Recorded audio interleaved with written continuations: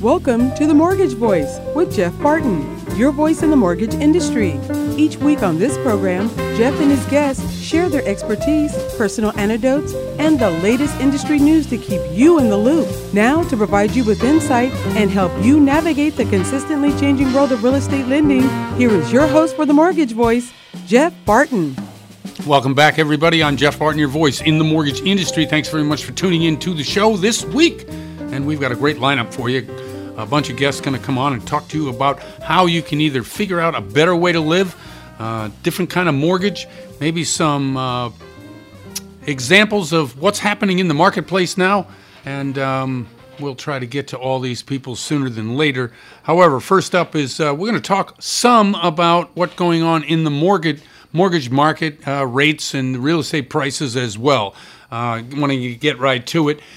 We have a 30-year fixed rate, and this is an average, by the way. Don't quote me on these rates. Again, I work for a company, Jeff Barton Malibu Funding, 79620. That's the NMLS number. But these are averages that we take off the Mortgage News Daily website. And if you go there, you can also see what they do. Every day they come up with what's happening as an average in the mortgage market at the time they print out these particular figures. 3.15 is the 30-year fixed, 2.52 is the 15, 2.75 is FHA, 3.12 is the jumbo, and 2.75 is the 7-1 ARM. ARM products are still pretty hot. They're good. Although mortgage volume, this is one of the things I wanted to talk about. The mortgage applications fell last week 6.9%, 7%. Now that may not seem like a lot, but as I said last week or the week before, what we're going to have, we've had a $4.5 trillion mortgage market over the last 18 months, which is unbelievable. Even during the high times of 2004, 5, and 6, we were only getting to $3.5 trillion. We've topped that by $1 trillion. And again, when we talk about numbers, understand it's just unbelievable how we've gone in my lifetime when the stock market was trading at 800, okay? Now, I'm 66. So let's say I started to pay attention when I was, 16. So at 800 when I was 16, we talk all those years later, 50 years later, and we're talking in terms of the stock market being at, I don't know, what is it at, 35,000? I mean, it's just... Yeah, 34, 35. Yeah, it's just insane and incredible. And the numbers that we talk about in terms of dollar figures, you know, hundreds were a lot, thousands were something. Certainly $1 million was the gold standard if you wanted to, you know, retire for the rest of your life. Now, if you're thinking about retiring with $1 million, forget about it. You just can't do it. You need somewhat, well, first of all, you need a job. You need a good paying job. You need some kind of long-term plan, and you also need a way by which you can grow money. A lot of people do it through real estate. It's a good way to buy, hold, sell later. Yes, that's an excellent way. Or rent out, although renting itself has become a nightmare in many states whereby the renters have more rights than you do. We went through it last week about what we were trying to do with the foreclosure moratorium, but it's turned into something that really has hurt the small-time investor who bought a house in order to get residual income and rental during their retirement years.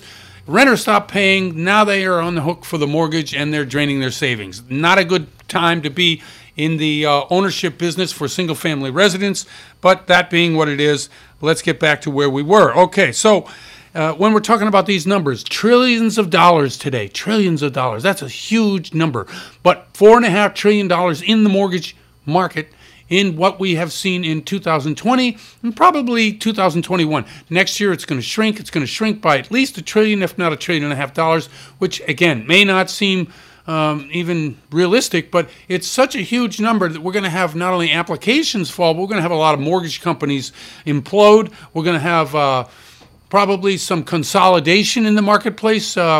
Currently, we have 3, 4, 5 different companies who went public this year. Let's see, it was not Lone Stream. Well, maybe it was Lone Stream. It was certainly United Wholesale. It was certainly Rocket Mortgage. They all went public. They all went to the public markets in order to use what their terrific balance sheets look like in order to extract. I guess most of the money they extracted, they're going to use towards either expansion or product development. So, given that what it is, you can see that if we have not an implosion, but certainly a downturn in the market, that we're going to see a lot of this happening. And does that benefit you? No, it doesn't, because at the same time, and the reason that we have these kind of falling numbers in the mortgage application and what I predict next year to be even more accelerated is because rates have gone up. Now, why do they go up? Because they're bound to go up at some point. I mean, 5 years I've been saying rates are going to go up, and they keep falling. Well, this year and not this year, but the end of this year, what we're going to see is the Fed is going to begin to taper. We all know what the taper is, right? They stop buying mortgage-backed securities at the rate they are. They stop buying treasuries at the rate they are. So instead of $120 billion a month, maybe they get down to 110, and then 3-4 months later, they go down to 75. And what that does is puts pressure, because right now what we've had in the marketplace is an artificial way by which we've kept the mortgage rates down, because the Fed has come in and put on their balance sheet this incredible number on an everyday basis, every month basis, and that's artificially held the mortgage rates down. So what do we look to when that stops? Now, we've been talking about it, so that you should be educated as to what to look for. Obviously, the 10-year yield. One of the things about the 10-year is that we've seen an increase in the yield over the past week to 10 days. Lots of reasons for that. Certainly nothing short of what's going on in China with the two different companies not being able to pay their debt load. Obviously, we talked about, what was the name of the first one? Of course, I have it right here in front of me, and I've lost it. Oh, okay. Let's see. What is it? It is, let's see. Do you have it on your top of your head, Daryl? No, not really. No, not really. Okay, fine. I'm on my own. It's just like at home. I'm always on my own. We could talk amongst ourselves. Really. No, that's quite all right.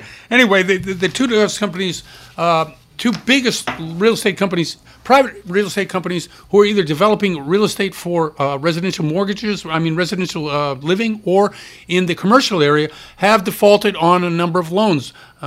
Green Belt, I think, is the first one. That particular company has gone by the way of saying, okay, we are going to go private. We're going to buy back all our stock and go private. That is a way to do it, in which case it doesn't affect the public markets. The second one, which just came out a couple of days ago, they're not in that same. They just defaulted on a $200 billion debt. Now, are we going the way they're going in terms of what happens? As we all know, being in a capitalist society, we have to bear the brunt, usually the taxpayers. In communist China, the government, I don't know what they're doing. They're either punting but whatever they are doing, it's hurting their economy. And that's more of a threat to international security than anything, because we all know when the economy goes bad, countries who are in trouble politically look outside their country to solve the problem, i.e. get in a war. That's why we see saber rattling against Taiwan or over in China. Here in the United States, because, even during the 2008 crisis, we heard rumblings of different things happening internationally, but because the government did step in, the Fed stepped in, and we were able to stave off any kind of major depression. We did have the biggest recession that we've had in, 50, 60 years, but at the same time, we did stave it off, and we did climb out of that particular mess. Let's see. Couple other things here that I wanted to get to in the first segment. Let's see, UWM, private label MBS market. Okay, so one of the things about trying to get back to a more regular footing for the mortgage market is to bring the private markets back into play more. Prior to the mortgage meltdown, and then subsequent to that, after taper 3, or what they called quantitative easing 3 went away, we had some privatization. It wasn't all going to Freddie Mac and Fannie Mae. It wasn't all going to Ginnie Mae. There were some privatizations, i.e., if you have non-QM market, non-QM is anything beyond, the normal 30-year fixed-rate mortgages. Non-QM market itself, they have to do something with that paper, so they did and have been putting together loan pools and securitizing that by selling bonds on those mortgage pools on Wall Street. So what United Wholesale has done, they're the largest, them and Rocket, of course, are the largest mortgage companies in the U.S., and they're looking to take the mortgages that they fund and create their own securitization, not going and selling the paper to Fannie Mae and Freddie Mac. Now, why is that important? because they're going to have to start, because we've said it already, mortgage applications are falling. They just went public. They have to justify why they are, getting a stock price that they are. So what they end up doing is looking at private securitization as a way by which to go outside the bounds of Freddie Mac and Fannie Mae in order to fund loans, which I believe they will do. That's why that particular segment of the market is growing. Talk about it in the next segment. I'm Jeff Barton, your voice in the mortgage industry. I think I got in 450,000 words, and thank you very much for listening. Bye. You're listening to The Mortgage Voice with Jeff Barton.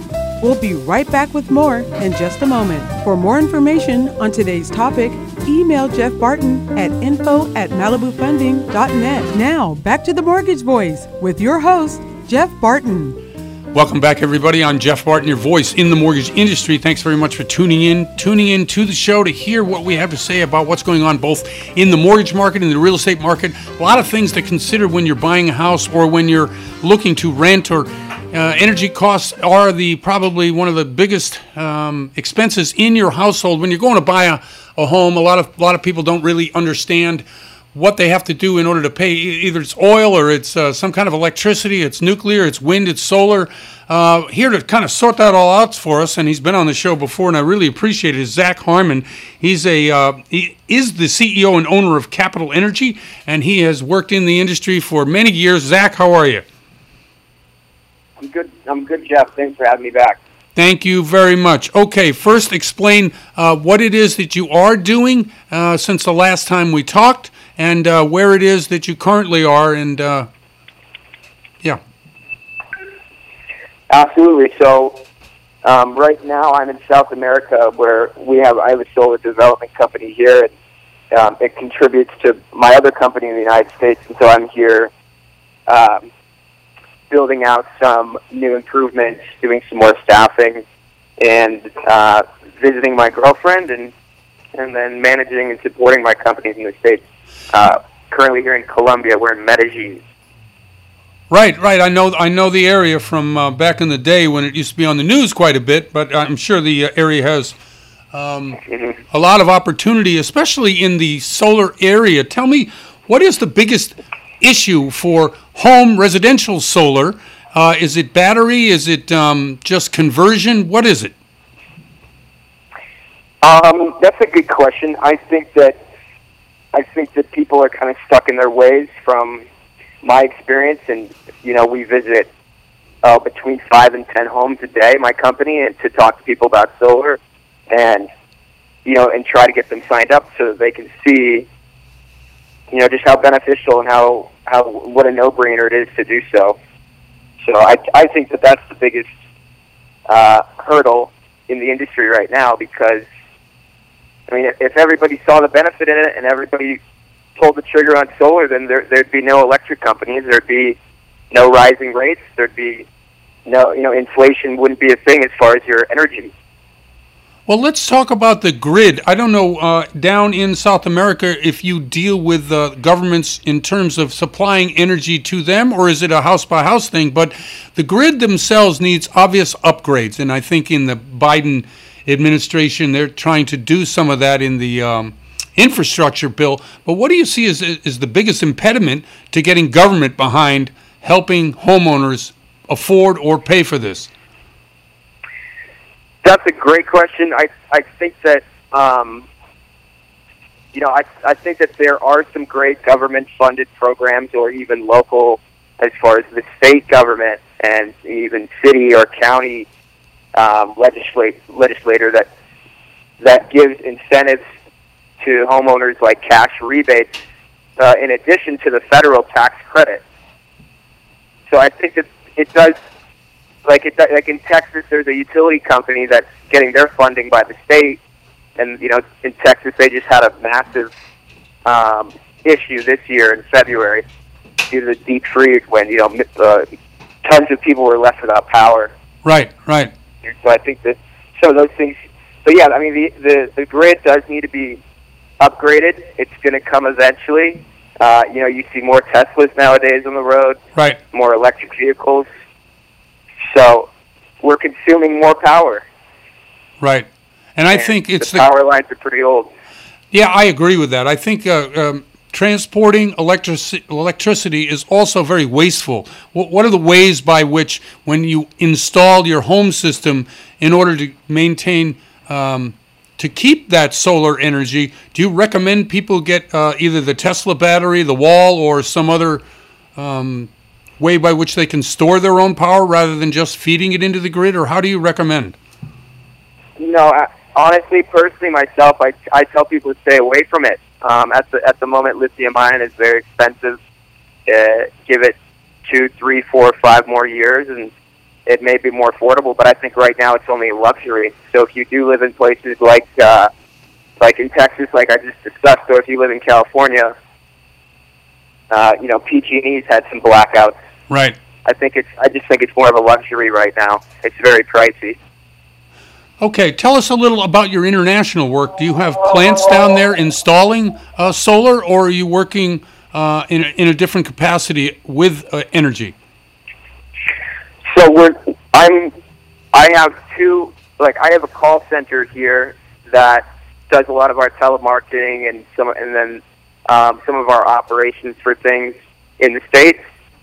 They're scheduling appointments with people to get them interested in solar. But we're also looking to start installing in Colombia here where we can, and also in Costa Rica. So I'm trying to take things international.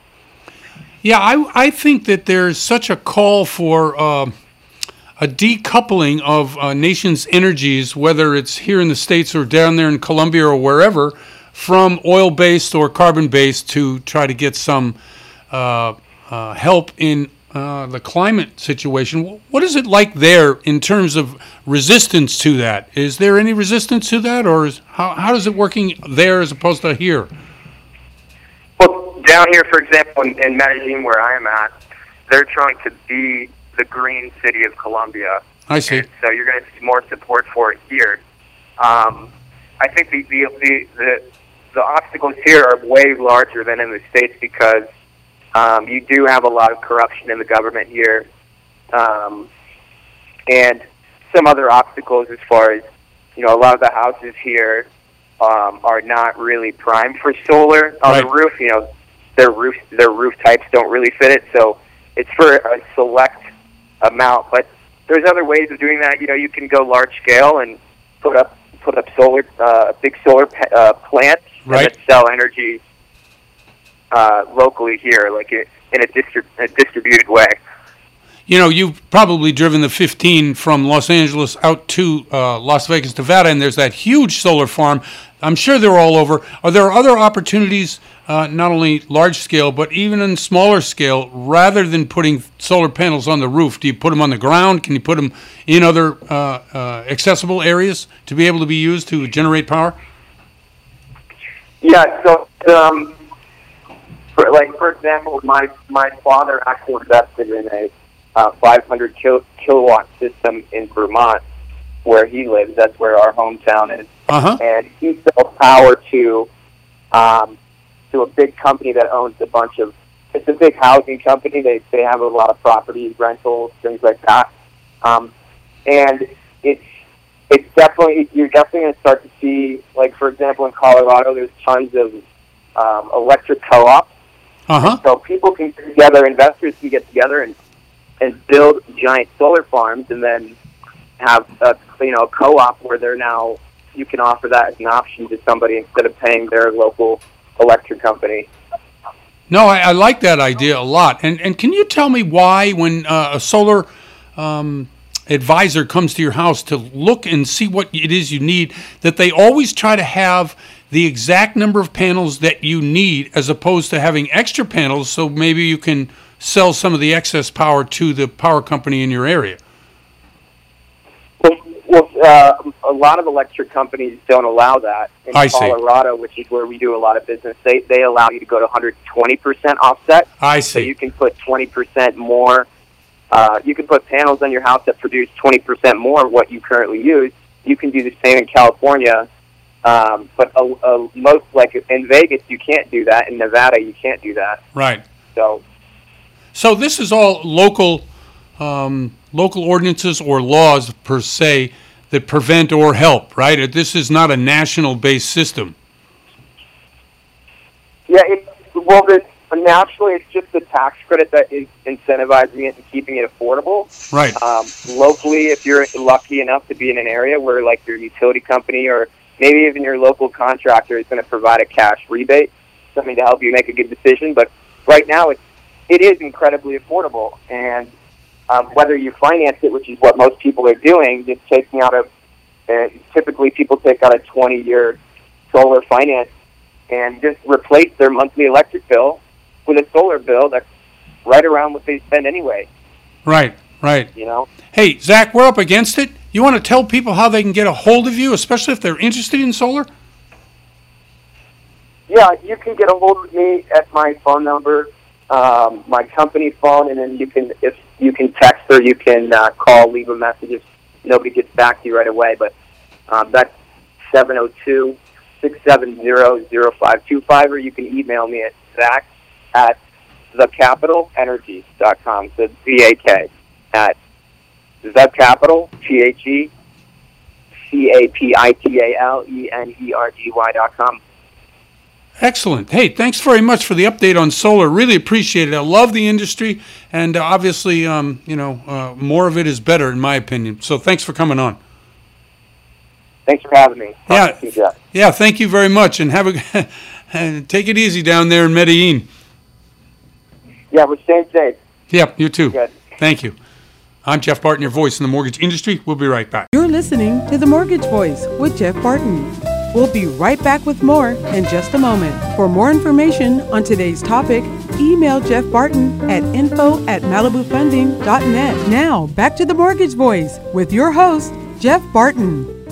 Welcome back, everybody. I'm Jeff Barton, your voice in the mortgage industry. Thanks very much for tuning in to the show. Thanks very much for listening. Each and every week, we try to bring to you information that can help you either in your purchase or your refinance or just talking about real estate in general. Maybe you want to buy something for long-term security, get some residual income. Maybe you're just looking at selling something. There's all kinds of ways by which this show can help you. We bring guests on the show that know way more than I do, although I've been in the business probably 25, 30 years, and I've seen a lot of different ways by which people make mistakes or people are successful. So we try to share, as I say, that with you. We're on a number of different podcasts. We're on 5 radio stations in 3 different states. If you want to go to YouTube and see the show, you can do that. Jeff Barton, the Mortgage Voice. Jeff at Jeff6493. That's my Twitter handle. Man, we just got a bunch of stuff going on. We have a 1-minute LinkedIn show as we do once, twice, 3 times a week. Anyway, let's get to our next guest, which I'm really happy he came on to the show today. I know how busy he is down there. Is Tyler Sink from Berkadia Commercial in San Diego. Tyler, how are you? Hey, Jeff, I'm doing excellent. How about yourself? I'm okay, thank you. I tried to get in 2,000 words before I spoke to you, so I hope I met my quota. Good to be. Yeah, excellent. All right, give us an overview of what's happening commercially down in San Diego. Have we seen a drop-off in commercial occupancy? Where are the rates? Do we see building going on? What's going on? Sure. So I focus specifically on multifamily stuff? Yep. California. Okay. And, the multifamily market down here, much like the rest of the country, has been on fire for the last year and a half. Basically, since COVID, it seems like the rental market has just taken off. Kind of left a lot of people scratching their heads as to how you can have such a strong rental market, in the light of this global pandemic. But I think partially it's been the low interest rates that have really fueled the market on the investment side. The abundance of capital out there that is chasing yield, which historically multifamily has been a very safe and dependable investment class. What's your cap rate down there, average-wise? Cap rates now in Southern California are between 3% and 4% for most investment properties. Okay. Thanks. I'm sorry. So cap rates are lower than they've ever been, which is great if you own property. It's a great time to sell property.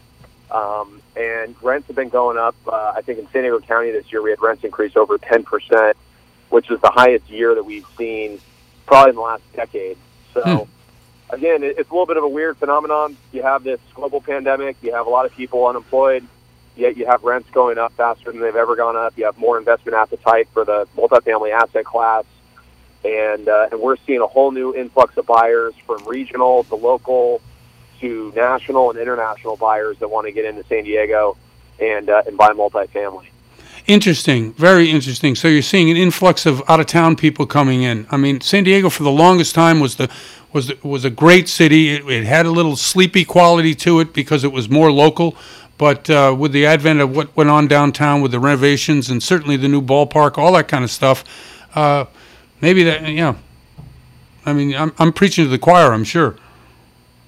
Yeah, it's all that, and I think it's a lot of people, too, that have been investing historically in other markets like Phoenix, Arizona, Tucson, Arizona, Las Vegas, and other parts of the country. And now cap rates are actually more or less the same in some of these secondary and tertiary markets. Uh-huh. So what we're finding now is that a lot of the investors that we're buying in these other markets are now coming back to California because the yields on the investments are the same here as they are in these secondary and tertiary markets. And people say, well, if I'm buying a 3.5 cap, for example, in Phoenix, and I can buy a 3.5 cap in Southern California by the beach, I'd rather buy Southern California by the beach for the same return as I'm buying in some of these other markets. Interesting. We've heard so much about the locals leaving, going to Texas, going to Arizona. To see a reverse of that would be something that I don't know if it would be welcome or not, but to hear you say that is very, very interesting on an investment side.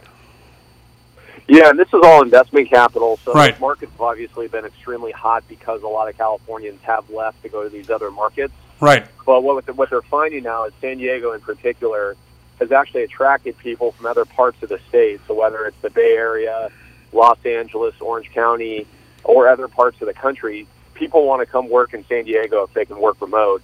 We got some of the best weather year-round. It's a great climate. It's a great quality of life. So if you have remote workers that want to live in anywhere in the country that they can, San Diego seems to be kind of at the top of their list as far as places they'd like to work. And because of that, that's really driving a lot of these rents that continue to increase, because you now have people that actually have high-paying jobs in these other markets that are working remote and living in San Diego, and they're able to pay more in rent. Therefore, these investments are more accretive, and now investors in other markets are starting to find, well, I'd rather be in Southern California because they just don't make real estate like they do here anymore. Obviously, San Diego is very supply constrained because of the border, the Pacific Ocean, the mountain range, and Camp Pendleton to the north. So it's a very kind of supply-constrained market, which has a really good demographic for investing in multifamily. Excellent. Give us a price range of what you're looking at, especially if you're looking at I don't know what multifamily really means. Is that 5 units up to 100 units? What are you talking both as unit size as well as price? Yeah, so it's basically 5 units would be the minimum, up to 4, 5, 600 unit projects. Right. Okay. Our group down here typically focuses on 100+ unit multifamily projects, and we do a lot of business in San Diego County, in Riverside County, San Bernardino County. We partner with some of our other offices in the Southwest, like Las Vegas and Phoenix, Arizona, for example. So we cover a lot of ground. Okay, and so you didn't hit a price point. What are you looking at? I guess the price is all over the map, but I don't know. So tell me where it is that you would, suggest that these prices are, or where they're heading.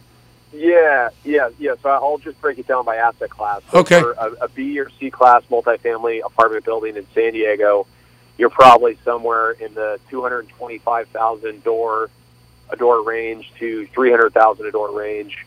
Okay. As you start moving up the spectrum, as you get closer to B plus to A minus property, you're somewhere between $350,000 and $500,000 a unit. Mm-hmm. And then as you get into the really core property, A plus class buildings, you're probably somewhere north of $500,000 a unit to as high as almost $700,000 a unit for an A plus located A plus class property. And the rents on that, just give me an idea, because I think a lot of people are trying to calculate as they're listening to the show. So in order to satisfy the mortgage, or at least to break even, what would you have to charge on rents on buildings like this at $500,000 north? You're probably at $4 a foot. Right. Call it for a 1-bedroom, you're somewhere in the low to mid $3,000 a month range. Right. For a 2-bedroom, you're somewhere in the probably mid to high $4,000 a month range, and then if there's any 3 beds or penthouse units, you're definitely north of $5,000 a month. Yeah, and as you said, because people are moving to San Diego, working remote, this is a number that doesn't scare anybody. Whereas 10 years ago, there'd be no way you get these numbers. Oh, even 2 or 3 years ago, Right. you wouldn't get anywhere close to this number. But I think, again, it's the low interest rates that are fueling this. It's the abundance of capital that seems to be out there. It's all the money printing that we've seen in the last 18 months in light of COVID. It's really quite a interesting phenomenon how the multifamily market has done so well. Another thing too, Jeff, that I should point out is a lot of the investors that historically bought office property, retail, shopping centers, and hotels a lot of those guys now are starting to look at multifamily and industrial since they've performed the best throughout COVID. Right. So we're starting to see a lot of those investors that historically bought other asset types that are now coming over to multifamily and industrial properties. Huh. Interesting. Listen, we got about a minute left. You know what's going on in China? The default on the debt for a couple of large real estate firms, especially builders, commercial as well as residential. You see that making the swim to the U.S.? You see any of that issue, problems here? It was talked about a lot for about a week, and I haven't heard much of it since. So I definitely think it's something to keep an eye on, but Right. I think judging by where the stock market was today, it seems like the market's kind of overlooked it, and we're forging ahead. So Okay. for better or worse, we'll see what happens. We'll see. Exactly. Hey, I really appreciate you coming on, Tyler. The information you give is priceless. People need to get a hold of you. How do they do that?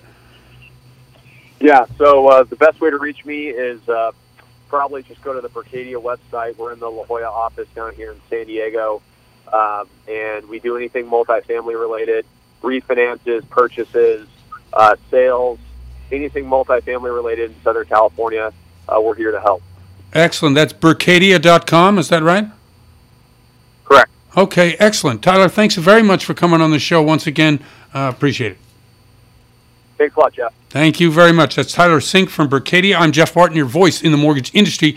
We'll see you. We'll be right back. You're listening to The Mortgage Voice with Jeff Barton.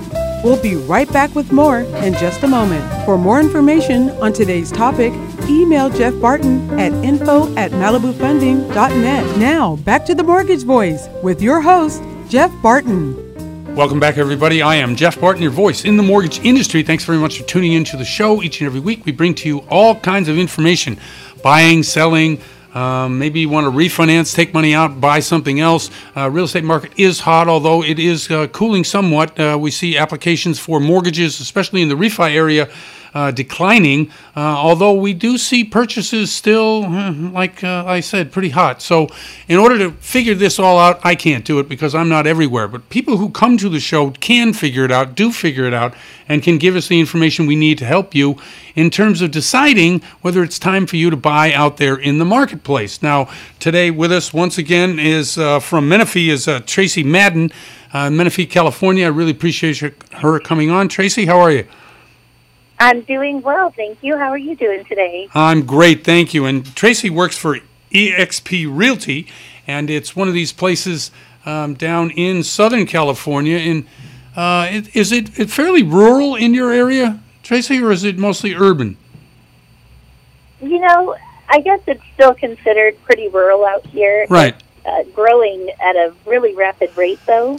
So, we're getting a lot more stores. We've got a big outdoor mall that's opening up and Wow. more shops that are being brought in. Wow, really? So, Retail? yeah, I'm sorry? I said you have retail opening. That's amazing in this climate. We do. We have a lot of development, not just retail. We've got a lot of new home builds going on because this was kind of a rural area. Right. But it's smack dab in the middle of LA and San Diego, kind of, Right. along the 15 and just off the 215 freeway. So there was a lot of room for growth. And that's what we're seeing now is a huge explosion of that. Wow, are you seeing large tract homes or infill? A little bit of both, actually. Uh-huh. Right. We've got the big names like D.R. Horton coming in and building, the bigger tract homes. And then my company in particular is representing a smaller developer who's coming in and doing 14 custom luxury homes. Nice. So we're literally getting a little bit of everything out here. Interesting. Price ranges. Give me an idea of what luxury homes cost down in your area. So these particular homes come on half-acre lots with views, Nice. pools, Nice. pull through oversized RV garages, and they start at $899. I see. Well, that's a pretty good price for that area. I mean, several years ago, you wouldn't have dreamt about that kind of price. Is this more standard now? I guess with real estate the way it is? Yeah, for a while there, we were hovering in the mid-threes, but Right. you'd be lucky to find a single-family home. Even in a tract home, you're looking in high 4s, 5s for your standard, 3-4 bedroom home. Wow. So prices are the highest I've ever seen them. Right. Sustainability, what do you think that is? And we always think about that in real estate, right? We don't want to see a bust boom cycle. We hate that. We'd like to see steady, slow growth whereby people are, getting equity into their house. How do you think, in terms of sustainability, your area is going to fare? I think given the supply and demand issue that we're seeing kind of everywhere, Right. I think the market's going to be strong for a while yet. I think there's still some room for growth. However, the summer was like a frenzy. I've Yep. never seen anything like it. 30-plus offers, Wow. $100,000 over asking, Wow. waived appraisals. That was the summertime. I mean, it was insane. And while we've slowed down a little bit and it's becoming more manageable, it's still a strong seller's market. So I think for sustainability, it's going to be a strong market for a while. And I think that these homes are going to continue to increase in value because there's simply not enough homes for the amount of buyers that are looking. Oh, it's just such an interesting market. Do you think people, if they're looking to purchase in your area, are looking for lot size more than they're looking for what type of house it is? I'm seeing more and more people that are looking for the multi-generational homes or, Right. yes, homes with large lots, homes with pools, homes where they can have their big extended families Right. come and stay together. So I am seeing an uptick in that for sure. And then I've recently gotten more into the development side of it. Okay. And I am seeing a lot of people that are willing to venture out further, into the more rural areas. That way they can have land, they can build their own homes because a lot of people are able to work from home now. So I've seen a lot of that as well. Now, you're talking development. Okay, so if you wanted to, let's say I'm Jeff and I'm coming down to your area and I want to buy a house. What do I look for when I'm looking for development property? Something that doesn't have anything on it. It's kind of raw land. What are you telling people that they need to look for, or else the cost might get out of hand? You want to look for something that is still slightly rural but in the path of growth, because you don't want to spend more than 25% on the land of what your value is going to be after you build on it. Okay. So we've got places like Winchester, which is just outside of Menifee, that we're starting to see a tremendous amount of growth because traditionally it was really rural. There was nothing out there. And now as it's being built up, you can see these lots just going down the street being purchased. And as one lot gets built up, well, now the next lot's going to get purchased. The farmland is becoming smaller and smaller. There was a lot of that out there. Now the farmers are selling it off, and we're seeing the developers come in and throw houses up pretty quickly. I've been pretty impressed with how they're coming along. And I'm curious to see, once they're all built and put up for sale, if that's going to have an impact on the rising prices or not.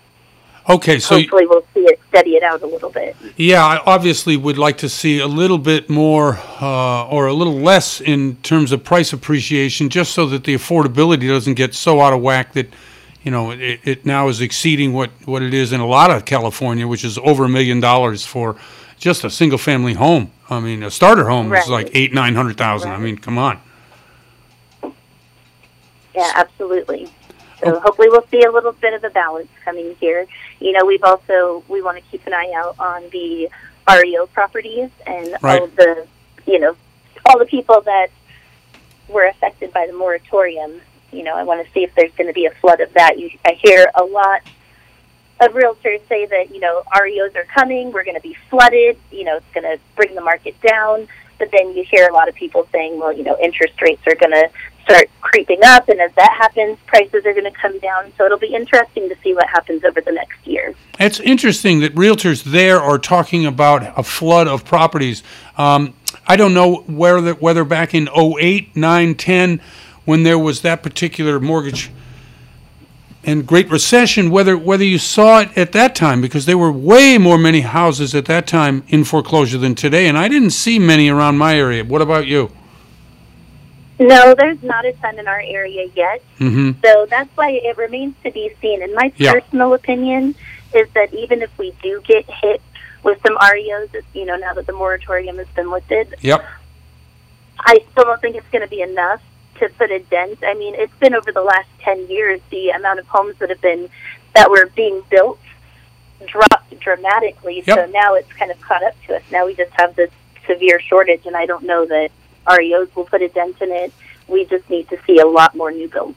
I agree, and that's a great analysis. I totally agree with what you just said. The thing I think about, obviously, is I'm in the boomer generation. You may be in the millennial generation. We see 64% of the buyers out there in the millennial generation. But as boomers, move on and then eventually either pass on or have somebody else buy, will there be enough demand for all the housing that there currently is in 10, 15, 20 years? And so if that's an issue out in your area, I don't know. We think about that long term when we talk about growth, both here in California and a lot of the other areas that the radio show touches. Right. If I had a crystal ball. Come on, you can have one. I'll give you one. Exactly. It'll be interesting to see what happens. So I'm keeping an eye on it, and I'm hoping to see a little bit of a balance come back to the market. So we'll see. I agree. Listen, we have about 30 seconds left. If you could let people know how they may get in touch with you, especially if they're looking for someone with your expertise down in your area. Absolutely. My name is Tracy Madden. I'm with eXp Realty, located in Menifee, 951-609-4077. You can find me on Facebook. You can find me on Instagram. Send me an email, tracymaddenhomes@gmail.com. I'd love to help you out. Excellent. Thank you very much for once again coming on. Good information, especially about an area which I think is still a hidden gem. Appreciate you coming on the show. Absolutely. Thanks for having me. Thank you. Have a wonderful day. You too. That's Tracy Madden from eXp Realty. I'm Jeff Barton, your voice in the mortgage industry. We'll be right back. You're listening to The Mortgage Voice with Jeff Barton. We'll be right back with more in just a moment. For more information on today's topic, email Jeff Barton at info@malibufunding.net. Now, back to The Mortgage Voice with your host, Jeff Barton. Welcome back, everybody. No problem. I'm Jeff Barton, your voice in the mortgage industry. Thanks very much for tuning into the show, watching each and every week on YouTube. If you go to YouTube, Jeff Barton, the Mortgage Voice, we have my show as well as hundreds of other shows just like that from weeks and months and years gone by. The perspective of what happened a year and a half ago, 2 years ago, you can get on this show. We're trying to do it segment by segment and also allow you to be able to search it. You can go to The Mortgage Voice. That's our website where you can do that. We're also on a number of different podcasts. Daryl, do you have those for us? I sure do, Jeff. We're on YouTube, Apple Podcast, Google Music Play, Spotify, Spreaker, Stitcher, iHeartMedia, Radio.com, YouTube, and Podclips.io. Podclips.io. It's a great place where you can not only hear me, you can hear a number of different podcasters. The podcasting world, it is so huge right now. Everybody and their brother has a podcast, so trying to wend your way or find your way through it, Google search it. No, if you go to Podclips.io, they are collected there for you, and you can see people you probably haven't heard of in the health world, in nutrition, in sports, in what I do, finance. There's all kinds of different people, and you should go there. It's a great place to get your terrific information from podcasts that you may not know. Also, we are on a number of radio stations, 5 stations, 3 different states, from Tahoe down to Albuquerque, Las Vegas, and in Southern California. All these great markets are terrific for me. The reason is because I get to know the people in those markets as well as they get to know my show. This is more about me sharing information from the micro niches around the areas that the radio stations serve to other people. There's a lot more in common to people than we realize, especially in the buying and selling of real estate. Prices might not be the same, but certainly the problems, the idiosyncrasies, the way housing is needed desperately in every corner of the U.S., and that's one of the things we like to do. Let's get right to it. A couple new things.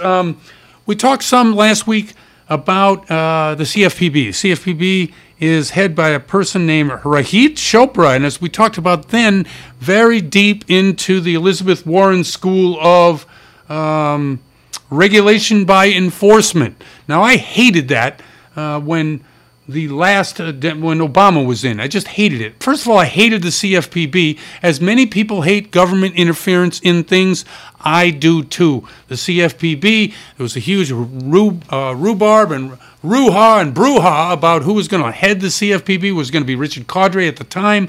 He finally got kicked out because it went to the Supreme Court. They said that Trump could kick him out. He did. And then he brought in three different people who were trying to lessen the effect of the CFPB on the free market.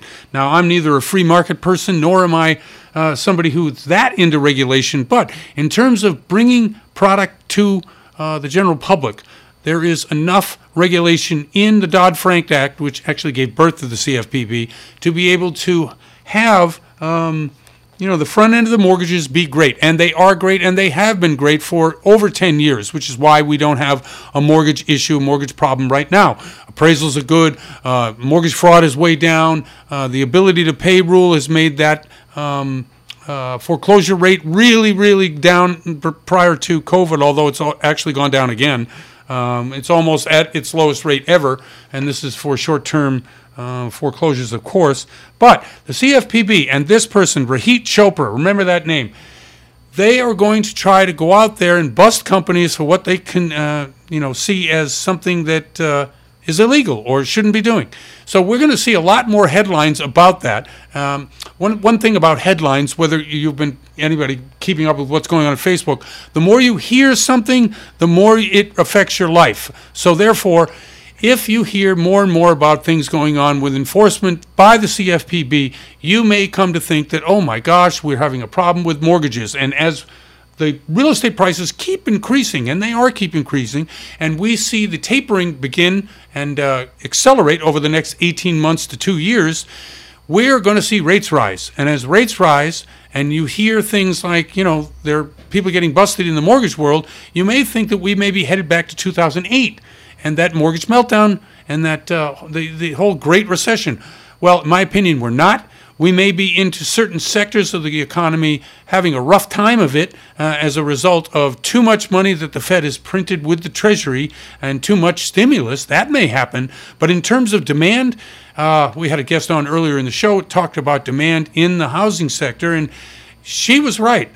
Tracy told us that it's been 10 years, easy, that we've had 1 million to 1.5 million houses less being built than were needed, which puts the number at about 10 to 15 million houses that we need now to satisfy the demand. So the demand in general is up. Now, can we sustain the type of growth in price appreciation to 15 to 20%? No. And I'll tell you, Daryl, do you know the greatest price appreciation in America? What city that is?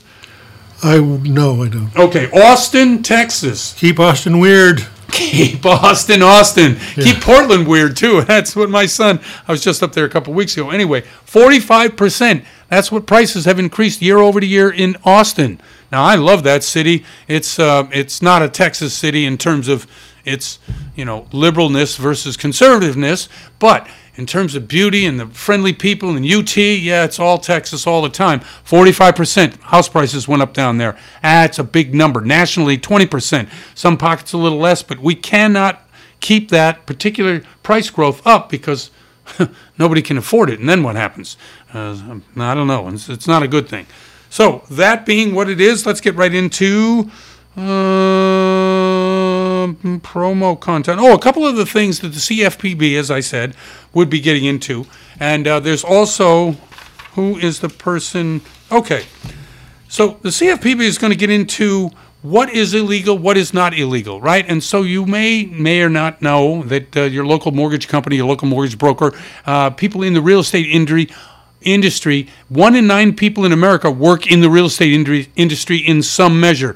The more regulation, the tougher it is to work in that industry, less and less people, even though more and more people are needed. Right. So one of the things that the CFPB will be looking at, and one of the things that I think is absolutely, I can't say what I really think. Okay.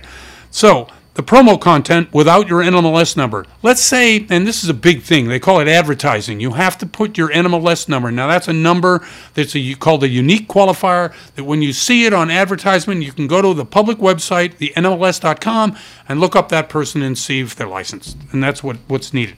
So if it's not done, there can be big fines for that.